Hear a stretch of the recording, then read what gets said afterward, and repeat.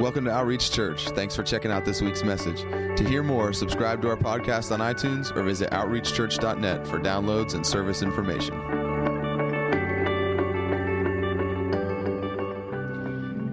As we were singing that, I felt like I could just hear the Lord's heart crying out that where are the Jonathans? Where are the people convinced of my goodness and my might and my power that look at a problem and say, let's go see if the Lord will do something. For he's able to save by many or by few, but convinced that the Lord would do something if they would just begin to walk towards the problem. And I'll say this in take this as the best encouragement you can, that he really is that big, that mighty, and that strong, but he's in you. And sometimes he needs us to say, there's a problem. Why don't we go see what God wants to do about that? And to actually go towards it rather than run from it. Jonathan didn't have a brilliant plan. He just had a faith in the Lord. Sometimes we're so busy trying to figure out what the brilliant plan is that God's saying, why don't you just go and trust me? Quit singing that you trust me and actually trust me. Quit singing I'm mighty and big and actually prove that you believe it by the way that you live. Well, it's great to sing this song, but let that song stir your heart into something more than just a song. So Father, I just pray that we would grab a hold of this thing, God, that we wouldn't just sing about how big and mighty and strong you are, that you wouldn't just be stories that we read in the Word about who you were, God, but it would be a revelation of who you are and who you want to be. Father, I just pray that you would put that confidence inside of us, that we would be people who look at problems and see it as opportunity for you. In Jesus' name, amen.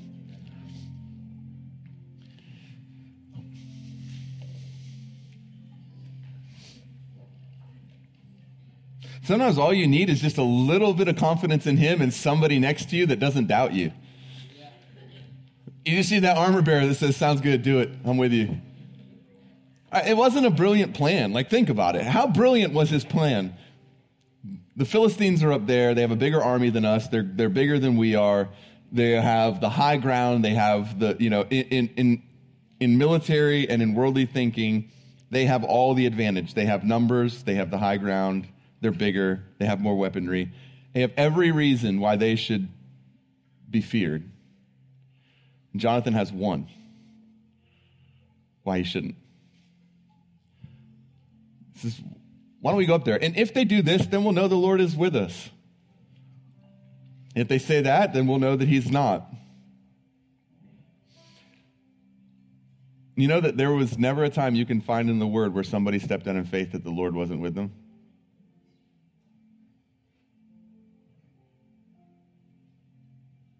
Now, when they stepped out in their own confidence, when they stepped out in their own strength, when they counted men when they weren't supposed to count men, there were times then that the Lord wasn't with them. But when people simply stepped out in faith, trusting him and not themselves, there was never a time he wasn't with them. And sometimes I think we need to get back to that. He said, unless you become like a child. Remember what it was like when you were a child and you just believed your dad could do anything and it didn't really matter if you knew how or why. You didn't have to have it figured out. If he said he could do it, you're just like, my dad could do that. Even things he didn't say he could do, you exaggerated him, Our dads probably heard us talking, we're like, oh, I hope they never ask me to. He just had this belief, like he could do anything. And it wasn't because you had it all figured out. It's because you trusted him. Maybe we should lean a little less on having everything figured out and a little more on he really is big, he really is great, he really is mighty, he really has called me to walk in this life and to live the way he's called me to live, and he really does have a plan for my life, and it's a good plan, and it's to bring his kingdom wherever I go, and he said the knowledge of his glory would cover the earth, even as the waters cover the sea, and that means that there has to be some way that the knowledge of the glory of God is displayed to the glory of God is displayed to the world so that the knowledge of it can come. And that's us. That's you and me. We're going to take up our offering right now. I just encourage you, just write that huge check and be like, see if the Lord will bless it.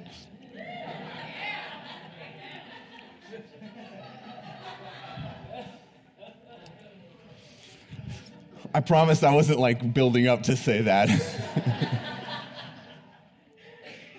No, we're going to take up our offering, and because we really are believing for something way beyond our ability from the Lord. We need a bigger building. We're running out of room. People are leaving second service every week because we don't have room for kids, or we don't have seats in the sanctuary.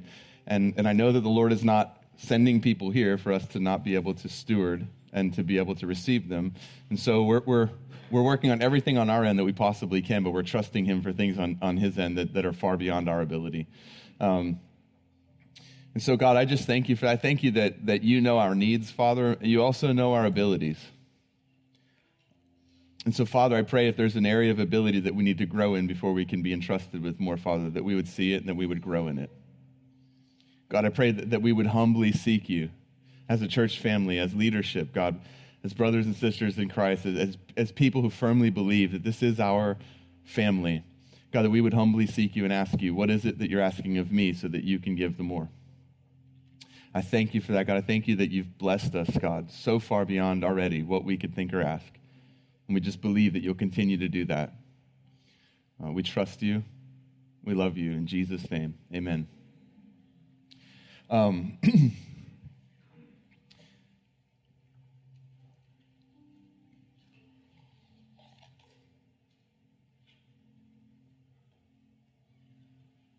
I think there's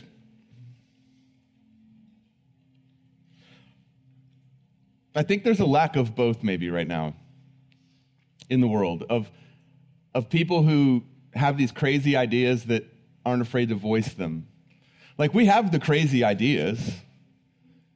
You've had them, you know them. Like, you've had these crazy ideas, but something's told us that to voice that, for some reason, we've been taught by the world or by disappointment or by our own lack of experience or by what people around us have said or just society has taught us that you can't actually say those things. And I think a big part of that is because we don't have people around us that we trust that would say something like, hey, if that's what's in your heart to do it, I'm with you. Like, why do you think Jonathan had the confidence to say to his armor? Do you think that was the first time he said something crazy to his armor bearer? I doubt it. I bet there were many times where he looked over at his armor bearer and he said something that the Lord put into his heart, and I bet the armor bearer's response every time was the same. Do all this in your heart, I'm with you. I trust you. I'll help you. I'll go with you. And so as much as I think he's calling us to be people who would voice the crazy ideas he puts in our heart, I think he's also calling us to be those people that when others voice their crazy ideas, rather than finding every reason why it won't, we become the people that look at them and say, hey, if that's really what God's put in your heart, I'm with you. Because, like, what's the worst that happens? You fail? Like, who hasn't failed? Who hasn't got it wrong? Who hasn't struck out? Like, what if you're a kid and you had that philosophy, the first time you strike out at baseball, you hang the bat up and you never play again. But you had someone there encouraging you. You had someone there who was teaching you. You had someone there who believed in you, someone who said, you're better than that. You're capable of more than that. Give it another try. Practice and learn and grow, but more importantly, keep doing it. Keep trying, because eventually you'll get it right. I really want to see us as a church family become those people that just that are safe for people to share their dreams with. Not that we don't have wisdom, and not that we don't say, hey, that's good, but perhaps, if the Lord gives you wisdom, there's nothing wrong with sharing wisdom and maybe showing something or saying something that maybe they haven't thought of, but never in a way to discourage people, but always in a way of making sure that if they are going to do this thing, that they've thought it through. But not to discourage them from doing it. Just saying, hey, like, I'm with you. I'm for you. Have you thought about this? No? Well, let's pray about that. Whatever the case is, but be those people that are safe for people to share their dreams with, rather than people who look for every reason why it couldn't work. For far too long, we've been, in the name of wisdom, we've been overly cautious as people. You look through the Bible and you find cautious living from people that were following Jesus. It's pretty tough.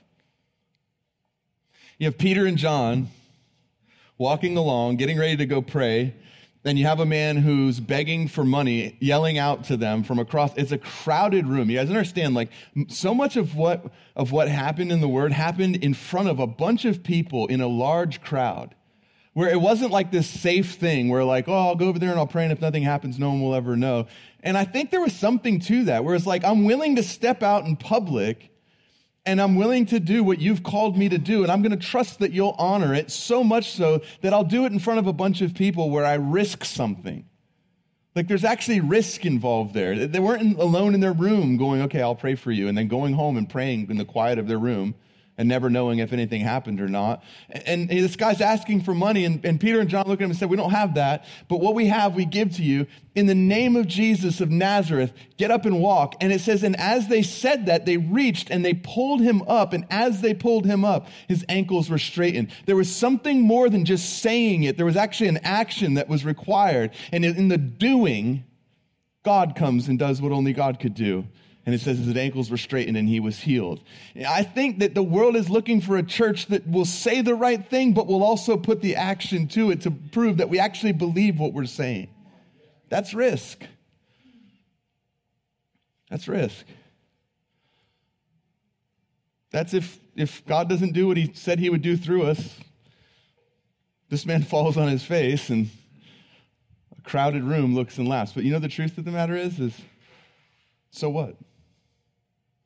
What did you lose by acting on what have you ever lost by doing what you feel like God's called you to do in the moment?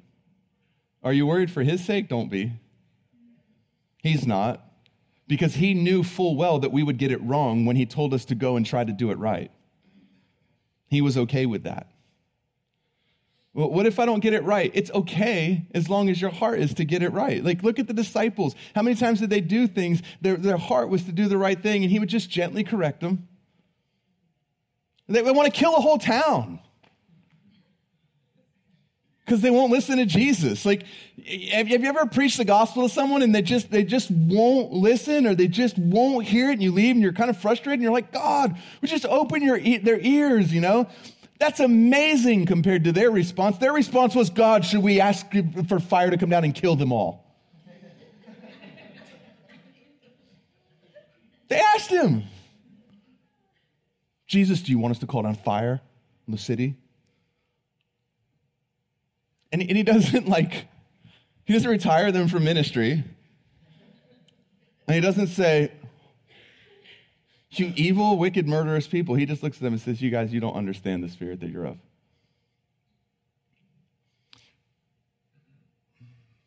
And so,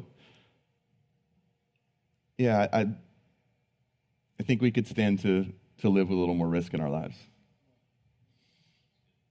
I think we could stand to believe him for something more than just what we've seen, because he wants to do exceedingly abundantly above all you could ask or think. If you've already seen it, then pretty much you could think of it or you could ask for it. So that means there's things out there that he wants to do that you haven't seen him do yet. And maybe he puts something inside your heart. You realize that Jonathan didn't have the story of Jonathan and his armor bearer when he said, let's go up there? See, we forget that sometimes because we've read the book. And so the first time you hear the story as a kid, from that point on, every time you read that story, you already know the outcome. So what he's doing makes sense because you've seen it. You realize he lived it in real time with no story of what God was going to do. That's why I love when people are like, well, if God's doing that, then show me where it says it in the Word. I can show you where it says in the Word that Jesus did so many things that weren't recorded. And here's the thing is, he says, why do you look to the former things? See, I'm doing a new thing. That means there's something he wants to do in you and through you that you can't look back on and see. You can see the nature, you can see the character, you can see the heart behind it, and you can see the why behind it. But there's a good chance that what he wants to do in your life, you haven't seen before.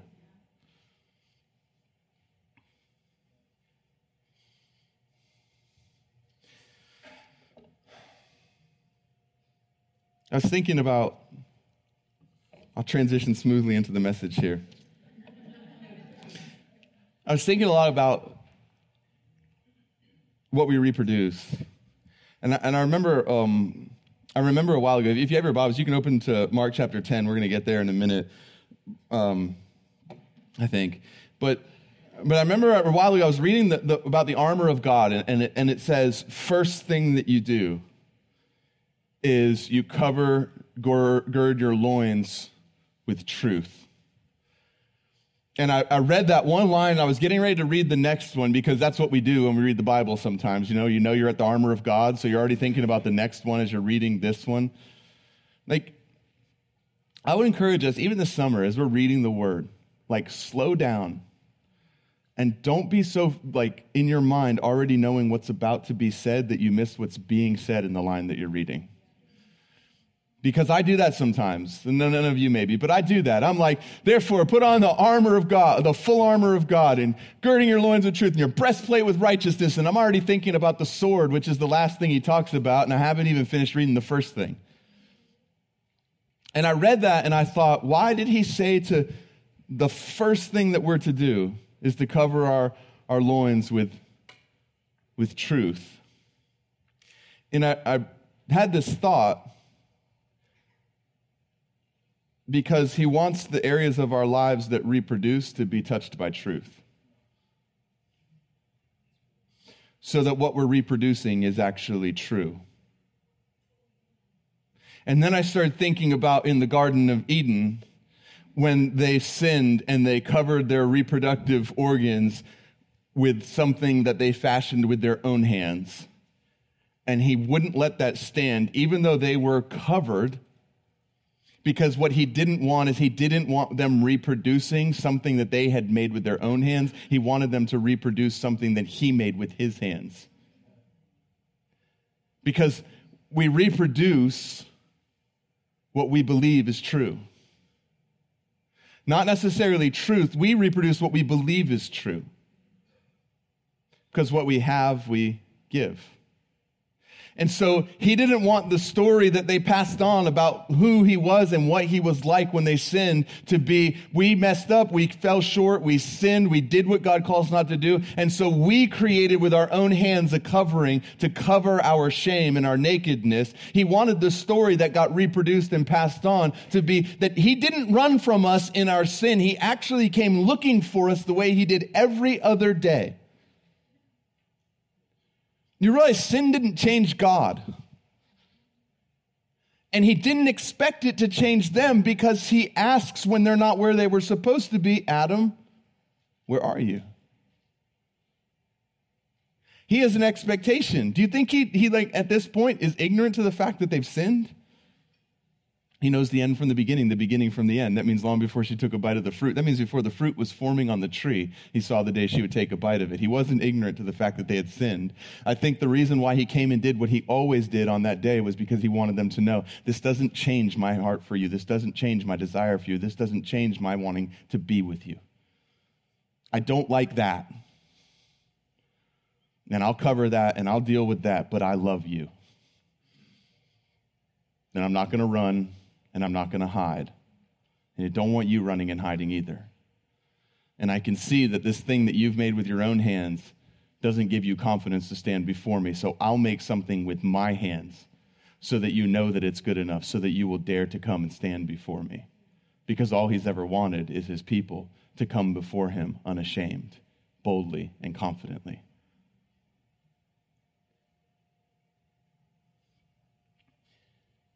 And I was, as I was thinking about that, I was thinking, man, maybe this is why God brought them into the wilderness out of Egypt. Because they have 400 years of stories of God's failure that have shaped their view of God. And so he has to take them from where they are, and he's taking them to a place where he wants them. But in the meantime, there's this little transitional period. It was supposed to be a little transitional period. That's why Jesus came to make the crooked path straight, so that you and I didn't have to wander around like those who died in the wilderness, but we can actually pass through and enter to where he wants us to be in the straightest path possible. Jesus does in 40 days what it took them 40 years. He goes into the desert alone, trusts and obeys the Lord, gets clothed with the power of the Holy Spirit, and leaves. He didn't go into the wilderness to dry up and die. God hasn't called you away from where you were because he wants you to die in the transition. He's called you away so that he can show you and teach you something, so that he can bring you to where he wants you. And your truth that you believe and what you know about him is actually true and lines up with who he really is. So he's taking them from a place, think about this, the children of Israel are his people, and they're enslaved in Egypt, and so every day they work for what they eat, and they only get a percentage of what they worked for anyways, because they serve a master who has an insatiable appetite, who no matter what they do, he wants more. You guys wouldn't know anybody like that. But Pharaoh is a cruel taskmaster that enslaves them and that uses them and lives at their expense and is willing to kill them to get what he wants. And he's saying, listen, this is what you have done. This is what you've known. This is the way that you've lived. You've lived by what? By the sweat of your brow will you eat. Meaning what? Everything that you've eaten from the point that Adam and Eve sinned until this point when I bring you into the wilderness, you've eaten because you've worked for it and you've earned it. And so your idea of God looks more like Pharaoh than it actually does the God of the garden. So I'm going to bring you out into the wilderness away from all that. And I'm going to force you into a position where you see me for who I really am. And every day you'll eat something that you didn't produce, that was given to you by my goodness. And in my goodness, I won't even let that last more than a day, because I want you to trust me the next day just as much as you trusted me this day. Because what would happen if you went from somewhere where every day you were uncertain if you would be able to eat to a place where there was an abundance of this thing called manna, is you would be tempted to store it up, because you still have a lot of that idea of what it's like to live based on your experience in Egypt that has to get taken out of you before he can bring you into a place where there's abundance. Because in Egypt, you didn't know if you were going to get to eat tomorrow, because maybe Pharaoh would have a temper tantrum and say, don't feed the servants because we're falling behind. Don't feed the slaves because we need to store up more grain. Withhold their meal. You never knew if you were going to eat tomorrow. So the second you get brought into a place where there's more than what you can eat in one sitting, the temptation would be to try to store it up, because you don't know if that trustworthy God today is going to be the trustworthy God tomorrow. And he's bringing them into this place simply so he can teach them about who he is. And so for a time, they go into this place where they have just what they need. Think about it. He just covers the bare minimum necessities of life for a season. He's their shelter. He's their warmth. He's their protection. He's their food. He's everything that they need. They can do nothing. They're in a desert. They can't even build shelter over their heads. Why did he call them into a desolate place? Because he didn't want them building with their hands. He wanted them trusting him for everything. So he brings them to a place where they lack the ability to do what it is that he wants to do for them. But he didn't bring them there to stay. He brought them there so that he could teach them who he was and what he was like. So that then when he brought them into the promised land, which was his plan for them, where they had houses that they didn't build, and vineyards that they didn't plant, and wells that they didn't dig, those things wouldn't be what they found their trust in and what they placed their faith in. It would be him, so then he could entrust those things to them and they would steward them rather than be owned by them.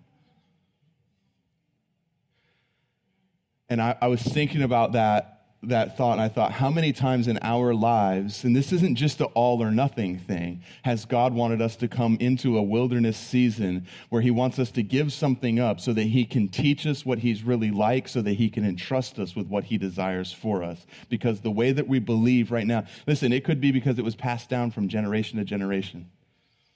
They had 400 years of stories. Sure, they had the promise of a Messiah. But want to bet after about 250, 300 years, more of the stories were about God's failure to send him than the excitement about him coming. You start praying for something and you start out so excited about what God's going to do. You've seen it in his word. You've been encouraged by people. You've heard, you've learned, you felt like you have a word from God, and you start praying for something, and you start out really excited. But after years, what comes out of your mouth when you're talking about it usually is more of the disappointment of what hasn't happened than the excitement about what you're expecting he's going to do. And what we believe sometimes is more shaped by disappointment than it is by the word that proceeded from the mouth of God. Sometimes we're living by bread alone, by natural things, rather than by the word that proceeded from his mouth. And so I thought about this in my own life where I've seen where God has called me from a place into a place that looked like a wilderness, but it really wasn't for the sake of me being miserable. It wasn't for the sake of me drying up and dying. It was because there was actually something on the other side of that wilderness he wanted to entrust to me, but first he had to teach me something about himself so that when I got what he wanted for me, I could actually steward it the way he wanted me to steward it. I grew up with a ton of friendships. I always had friends around me. I'm a pretty outgoing, friendly person. You know, the older I get a little more introverted. I was a flaming extrovert in my 20s, and now that I'm solidly into my 40s, I'm 1 year in, I find myself a little more introverted, a little more needing alone time in between the times of being with people. Before, I didn't need any alone time. I would medicate my ability to sleep so that I didn't have to sleep, so that I could continue doing the stuff that I was doing. And then I got born again, and I quit the lifestyle that I had lived, and I moved to a place where I only knew a couple people, which was here. And I remember the job that I took. Before I worked in the kitchen with one of my best friends, and we were surrounded by people, and you interacted with people all day long. I was a line cook in a restaurant where you actually could converse with the customers, cook, and one of my best friends was the line cook with me. And so even at my job, I was never actually alone. I was constantly surrounded by people. I was constantly surrounded by friends. And then I moved here, and I no longer had the lifelong friendships that I had grown up with, which I had a ton of them. And even the job that I took, I was doing vinyl siding, and I was the guy who would just put the siding on up as high as you could reach off the ground, and then a crew would come behind me and finish it off and do the metal work. And I was alone all day doing that. And it could have looked like a wilderness, and it maybe was a bit of a wilderness, but it taught me something during that time when it removed my ability to constantly be around people, and it forced me to a place of actually having to learn what friendship with him was like. And it wasn't that he never wanted me to have friendships again. It was that there was something he wanted to do in my heart so that if I ever came to a place where a friend betrayed me, it didn't ruin me. Because here's the thing, if we never go through a period of time where we learn what it's like to be without and be content with just him, whatever we have, if it's ever taken from us, we'll be ruined. But if you've gone through a season where everything's been stripped away and you've found yourself alone with him and you find contentment with just him, then he can trust you with all kinds of other things because they're not the reason for your joy, and losing them isn't the reason for your misery. Because you've learned, like Paul, the secret of being content, whether in much or in little, is that in all things I have him. And so, but I thought about this and I thought, man, there was a season of my life coming, and I walked through a season where I was betrayed by somebody that I consider to be a great friend, and it's happened a few times afterwards, but it hasn't ruined me. And it's not me being fake and saying, oh, I don't care. It's me saying, I care about that. And yeah, that bothers me. But the truth of the matter is my happiness isn't because of that relationship. The joy that I have is because I have him. And whether people abandon me or stay, I'll always have him. And so you can learn this in one area of your life. And that's why I say, I think we go through these seasons many times over again in our lives. Because I think there's always places he's looking to and saying, you know, what you believe there isn't really just because of what I've said. You've got some tradition that's been passed down from generation. You've got some disappointment or some expectation that's been unfulfilled, or you've got some bad teaching, or you've got where somebody modeled something for you that was claiming to be following me and they actually weren't following me in that area of your life. There's something in that, in your thinking, that doesn't strictly come from what I've spoke to you and because of who I am. And I want to take you out of that place, and I'm going to bring you to a place, and maybe you're going to be alone for a little bit. Maybe you're going to have to leave that stuff behind. But it's because I want to actually give you more of that, but I can't give you more when the little that you already have is not being stewarded the way that I want it to be. So you look at the rich young ruler, Mark chapter 10. I told you we would get here. I knew it. Mark chapter 10, verse 17. Everybody knows this story. Chapter 10, verse 17 says, as he was setting out on a journey, he being Jesus, a man ran up to him and knelt before him and asked him, good teacher, what shall I do to inherit eternal life? And Jesus said, why do you call me good? No one is good except God alone. That used to trouble me. Why did he ask him, why do you call me good? No one's good but God alone. He's saying to the man, you can't just hear my words as being a good teacher or you won't be able to accept them. You have to understand that I'm God. He says, why do you call me good? Either I'm God or I'm not good. He says, no one is good but God alone. He's forcing this man to a decision of, who do you believe that I am? If you really believe that I'm good, then it must mean that I'm God. And if not, then I'm not good. Quit calling me good.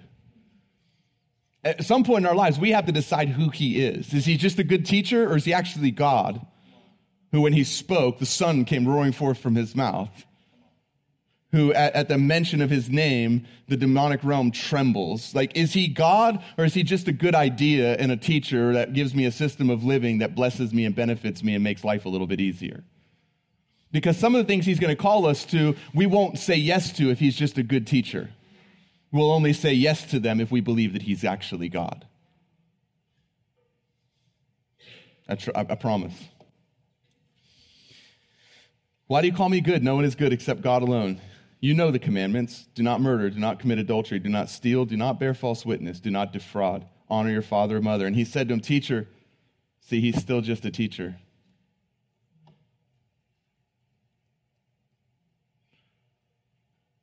Because he's just a teacher, he has the ability in his own heart and in his mind to say yes or no to whatever it is the teacher is about to say to him.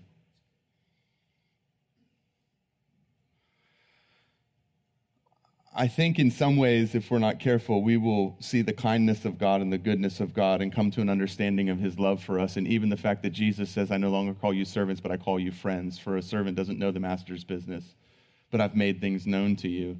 And if we're not careful, we lose the actual reverence of realizing when he speaks to us that it's not just a good idea, it's not just a good teacher, it's not just a friend, it's the Lord speaking to us. And that gives us some kind of laterality in our minds of, I can take this, I can leave this, I can say yes, I could say no, because we're not seeing it as God speaking to us. We're seeing it as anything other than that. And even if he fills that role sometimes, was Jesus the teacher at times? Yes, he taught people at times, but that's not who he is. He's God.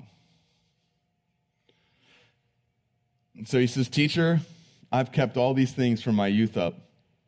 Looking back at him, Jesus felt a love for him and said, one thing you lack. Go and sell all you possess and give to the poor, and you'll have treasure in heaven, and come follow me. But at these words he was saddened, and he went away grieving, for he was one who owned much property. And Jesus, looking around, said to his disciples, how hard it will be for those who are wealthy to enter the kingdom of God. The disciples were amazed at his words. But Jesus answered again and said to them, children, how hard it is to enter the kingdom of God. It is easier for the camel to go through the eye of a needle than the rich man to enter the kingdom of God. See, we hear this and we think to ourselves about people that we know or people that we've heard of that are wealthy, and we think, man, I'm glad I'm not them, because do you realize like every one of us that's hearing these words is wealthy? Like you're in the top 10, probably in the top 5, and maybe in the top 2% of the world as far as wealth goes. The fact that you live in a home that has more than one room. The fact that most of us have more than one vehicle to drive. The fact that most of us have more food than we could eat in a day if we tried to eat it all in a day. The fact that we have air conditioning, never mind televisions and computers and internet and everything else that we have. The fact that we don't have, that we have access to healthcare, and that it makes us among the wealthiest in the world. Most Americans live in the top 10% of wealth in the world. Almost all. And so realize that like he's not talking about the evil rich people. He's talking about anybody who has anything that would be hard for them to give up to follow him. And this isn't like a blanket statement. He's not saying the way to eternal life is for every person to give everything they have to the poor and sell everything that they have and come and follow me. Some people have taken that. Like some people have said, well, Jesus said to just as many people to sell their possessions and give to the poor as he said that you must be born again. So why do we preach born again and not sell your possessions and give to the poor? Because he said specifically to one man, here's the thing that's keeping you from following me. He said to another man, any man, no man can see the kingdom unless he's born again. One is a general statement that's true for everybody. One is a specific statement that targets a certain thing that a man is holding on to. And believe this, Jesus would say the same thing to anybody today whose wealth was keeping them from following him, but he might look at somebody else and it might be a relationship that they have to give up. It might be a social status that they have to give up. It might be an image that they've created. It might be anything else, because if there's anything that's keeping you that you wouldn't give to follow him, then that's what's Lord, not him. Anything you have to check with before being obedient to Jesus, that's Lord.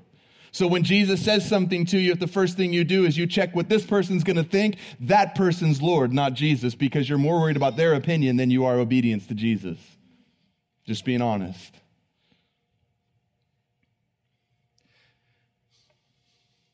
And so they were even more astonished and said to him, then who can be saved? Now they're thinking, why do they say then who can be saved if he's only talking about the ultra rich? Because they realized they had stuff. Then who can be saved? Look at them, Jesus said, with people it is impossible, but not with God, for all things are possible with God. Then Peter, I love just Peter's personality as you read through the Bible. Like, realize that these guys were all in process of following Jesus. He wasn't Saint Peter in stained glass at this moment. He hadn't read his own stories. He hadn't wrote letters to the church yet. He's just a young guy following Jesus and being changed and transformed by him. He's actually on his way to denying that he even knows who Jesus is to a little girl around a campfire. That's part of his process. Peter says, Lord, we've given up everything to follow. Peter was not going to miss an opportunity to be like,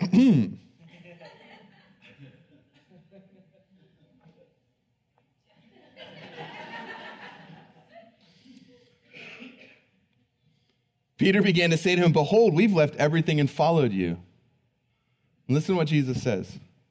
Truly I say to you, there's no one who has left his house or brothers or sisters or mothers or father or children or farms for my sake and for the gospel's sake, but that he will receive 100 times as much now in the present age, houses and brothers and sisters and mothers and children and farms, along with persecutions, and in the age to come, eternal life. But many who are first will be last, and the last to be first. A few things about this, and one we've pointed out before, but you notice that Jesus gives the rich young ruler truth that offends him. And he doesn't follow it up with the explanation that he gives a few minutes later to Peter. He says, this is Jesus. This is not a prosperity gospel preacher saying this. These are red letters in your Bible if you have a red letter edition. He says, truly I say to you, there's no one who's left house or brothers or sisters or mother or father or children or farms for my sake and for the gospel's sake, but that he will receive 100 times as much now in the present age.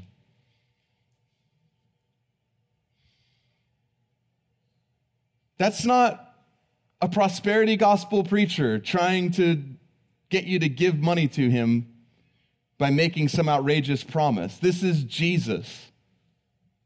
He says, nobody's given this up except that they would receive 100 times that much in this life, along with persecutions. You know where a lot of the persecutions come from when God gives you 100 times what you've given up? You can do an internet search and look up your favorite pastor. And it will usually be people who are claiming to be followers of Jesus that are persecuting someone who God's given 100 times what they've given up without realizing that what they've given up. I'm just saying, you have no idea how someone got what they got. I think if people were really honest, at the deep, bitter root of every single bit of it, there's a jealousy that says, if they have more than my acceptable level of what's comfortable for a Christian to have, they have too much. And it's funny how as we get more, our idea of what is comfortably acceptable seems to move.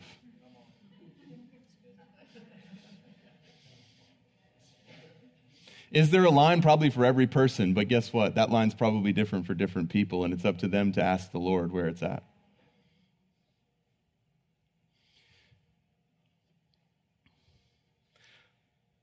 God had no problem looking at Abraham and saying, I'm going to make you a wealthy man. God had no problem with Solomon being the richest man who ever lived. Maybe we should probably stop having so many problems with so many people and trying to figure out what they should or shouldn't be doing, what they should or shouldn't have, and worry about what's Jesus asking of me. Because there's a promise here in the word, literally, that says that they would receive 100 times. Here's the thing, though. Why didn't he go tell the rich young ruler that when the rich young ruler turned away sad? He told the rich young ruler, he said, just give up, sell, give away everything that you have, and come and follow me. And the rich young ruler becomes saddened by this and walks away sad. And Jesus doesn't chase him down and say, but wait, if you do that, you'll get 100 times. Why? Because he doesn't want us giving away our stuff for what we'll receive. He wants us giving away what he asks us to give away because of obedience. It's not a formula. It's not like the stock market. It's not an investing formula where Jesus wasn't saying this to Peter and them. Because what he's saying is, Peter says, well, then who can be saved? He's basically saying, we know a bunch of people who have a bunch of stuff. And Jesus is saying, listen, how do you know they haven't already given up on everything that they've been asked to give up? And what you see them have is actually 100 times what they gave up to begin with. And here you are worried about them having a hard time getting into the kingdom. And you don't even realize it's because they gave up everything to come into the kingdom that they have what they have. It's in there. It's in red letters. Because he doesn't want to be a formula. He doesn't want you to reduce him down to, well, Jesus said, if I give this, I'll get 100 times. And now you're sitting back and judging whether or not he's truthful based on what you've received in return. That's the paradox that we find in the word. You know, there's these places where it says, if you would humble yourself in the sight of the Lord, that he would in due time exalt you. But if you're humbling yourself to be exalted, you're going to be disappointed because you didn't actually humble yourself. You acted humble because you wanted to be exalted. But wanting to be exalted is about as far from humility as possible. But here's the other thing. In the church, we're pretty okay with people humbling themselves, but sometimes we have a hard time when God exalts them. I didn't plan to preach this stuff when I woke up this morning, and then it just started pouring into my heart as I was getting ready for this morning. But I'm just saying, like, Peter, I think this is why this is in here, is Peter saying, Jesus says it's harder for a rich man to enter, to pass through the eye of a needle than to enter into the kingdom of heaven. And all of a sudden, Peter starts thinking about people he knows that are wealthy. Going, well, then who can be saved?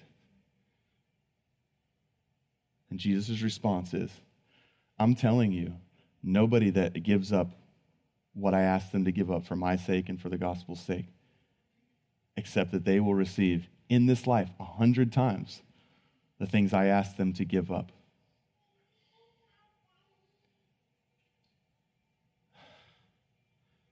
I think what he's saying is, you guys, listen.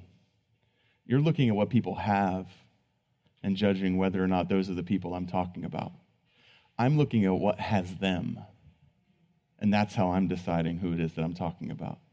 It's the one who walks away depressed when I ask them to give up something that actually is going to miss out on the kingdom, on what I have for them. And so as I was reading all this, and I was thinking about, what if God really does have an unlimited supply? And I'm not just talking about money and financial stuff, honestly. There's things that are way more, like revelation. I'd way rather have revelation from him than I would rather have anything else in this world. To hear him speak and to have him open up the scriptures and show you his heart. I'd way rather have that than any check that someone could write. But what if he has an unlimited supply and he's looking for those who he can entrust that if he asks them to give it up, they'll give it up? They'll come away into a little bit of a season where they have just what they need rather than an abundance, and they learn to trust him, and they learn for him to be their source, so that when he takes them into a place of giving them more than they need, they actually can be entrusted with it because they've come to a place where that's not what they're living for. What if he's just asking you to give up a relationship because he wants you to come away with him and be alone with him for a while, so that he can then entrust you with a relationship, and that relationship won't be Lord, he will be? What if he's asking you to give up that hobby, that time, that habit, that money, those possessions, that idea, that belief? Well, what if he's just asking you to give that up so that you can actually come to a place of just being alone with him for a time apart from that, so that something can be established in your heart, so that when he brings you to the place that he has for you and he gives you what it is he desires to give you, it doesn't become Lord, because he is. This is what he's doing with the children of Israel. They're in a place where they have no idea what he's like, because for so long Pharaoh has been God. And they have all kinds of disappointments. You see it. As soon as they get out into the desert and something doesn't go the way they want to, they turn their back on him, they turn their back on Moses, and they turn back to worshiping idols just like they did in Egypt. The second that manna starts to taste a little bit old, they start longing to go back to Egypt so that they can have lemon and garlic. He's bringing them away from what they knew into a time where all they have is just what they need, so that he can then bring them into a promised land flowing with milk and honey and an abundance, so that when they get into the land of milk and honey and abundance, what was established in the wilderness stays, and he can add to them everything he wants to add to them, and it doesn't ruin them, and it doesn't become the reason that they don't need him. It becomes the reason that they thank him and understand their need for him. How many of us have been this side of something he has for us because we don't dare to step into that middle place of giving this up, but he's asking us to? And I thought about this. Jesus goes into the wilderness and comes out filled with the Spirit of God, in the power of the Spirit of God.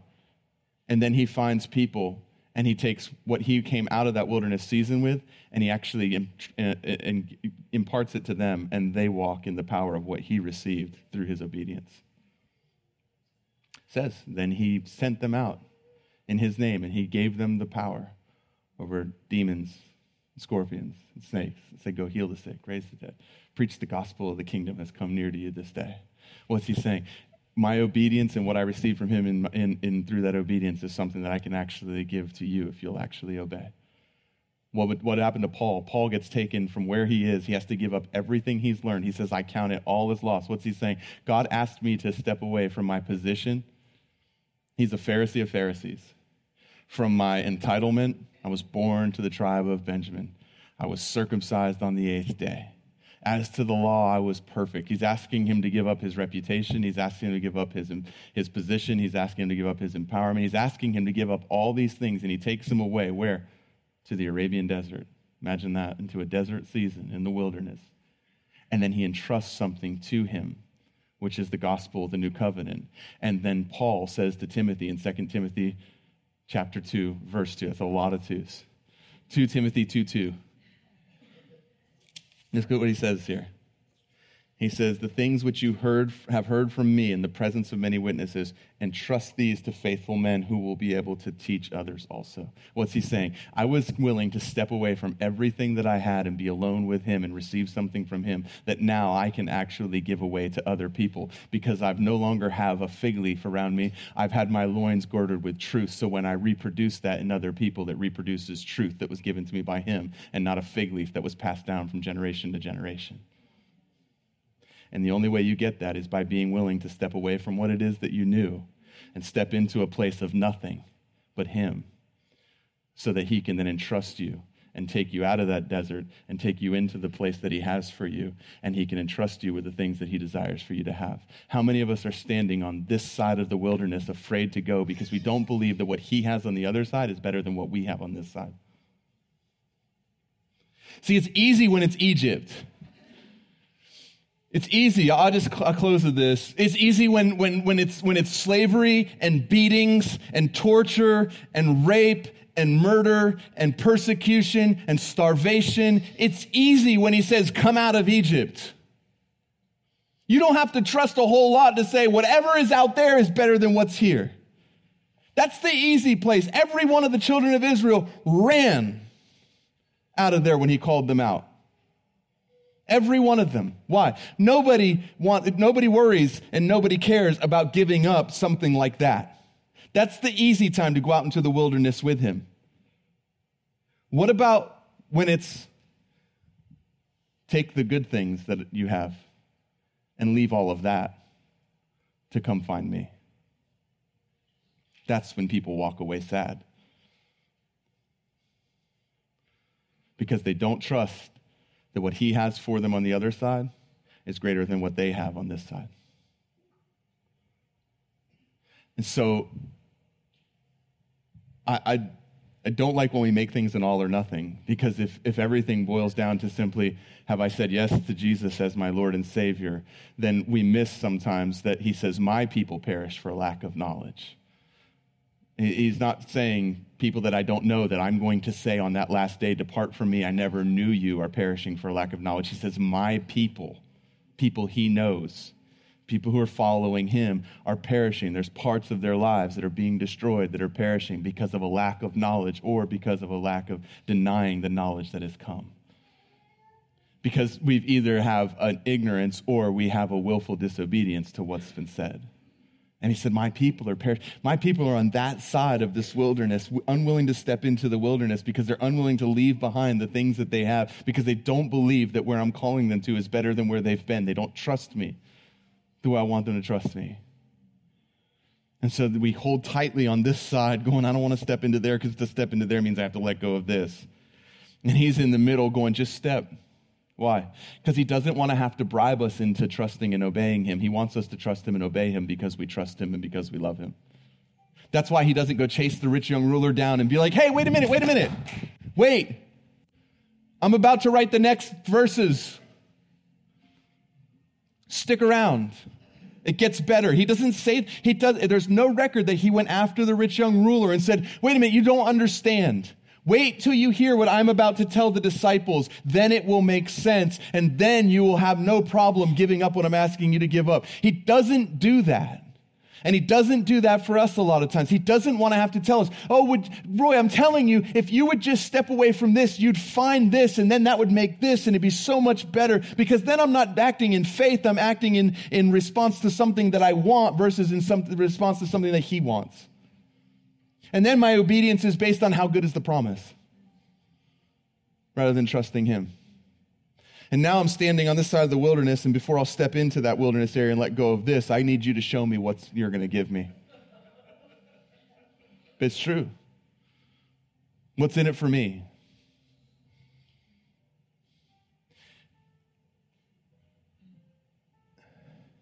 What if, like the rich young ruler, he'll let us walk away from something he has for us, rather than chase us down and give us the rest without us being obedient to the first? Who were the people that got told the rest of that? Think about it. Who were the only ones that day that got told the rest of the equation? It was the people who had already given up everything to follow him. In front of other people who haven't done that yet, he says, here's what you have to do. Go sell it all, give it to the poor, and then come and follow me. You'll find eternal life. To the people who had already done it, he says, hey, here's the part you don't understand yet. Your obedience puts you in the position to hear the rest of the story. But it was only to those who had already done the thing that was being asked of the rich young ruler that got the secret that would have made the rich young ruler gladly give away everything. So, Father, I thank you for putting inside of us maybe even an excitement about these little wilderness things that you call us into, God, where we have to let go of what we've thought, what we've known, what we've liked, what we've built, what we've desired. God, that it's not always Egypt that you're calling us out of, that sometimes it's actually good things that you want for us that you're calling us to step away from because you have better things. Father, I pray that you would put inside of us an excitement to say, Father, if there's anywhere that what I believe, that what I've held on to, that what I have is less than truth, is less than you, is less than your best, God, would you call me away from that and into a season where you can teach me what it is that I need to know so that I can be entrusted with the more? Not because I want to be entrusted with the more, God, but because I don't want to settle for less than what you have and you desire for me. Father, would you make us those who would be faithful with little, but not for the sake of the much, but because you've called us to be faithful in the little. In Jesus' name, amen.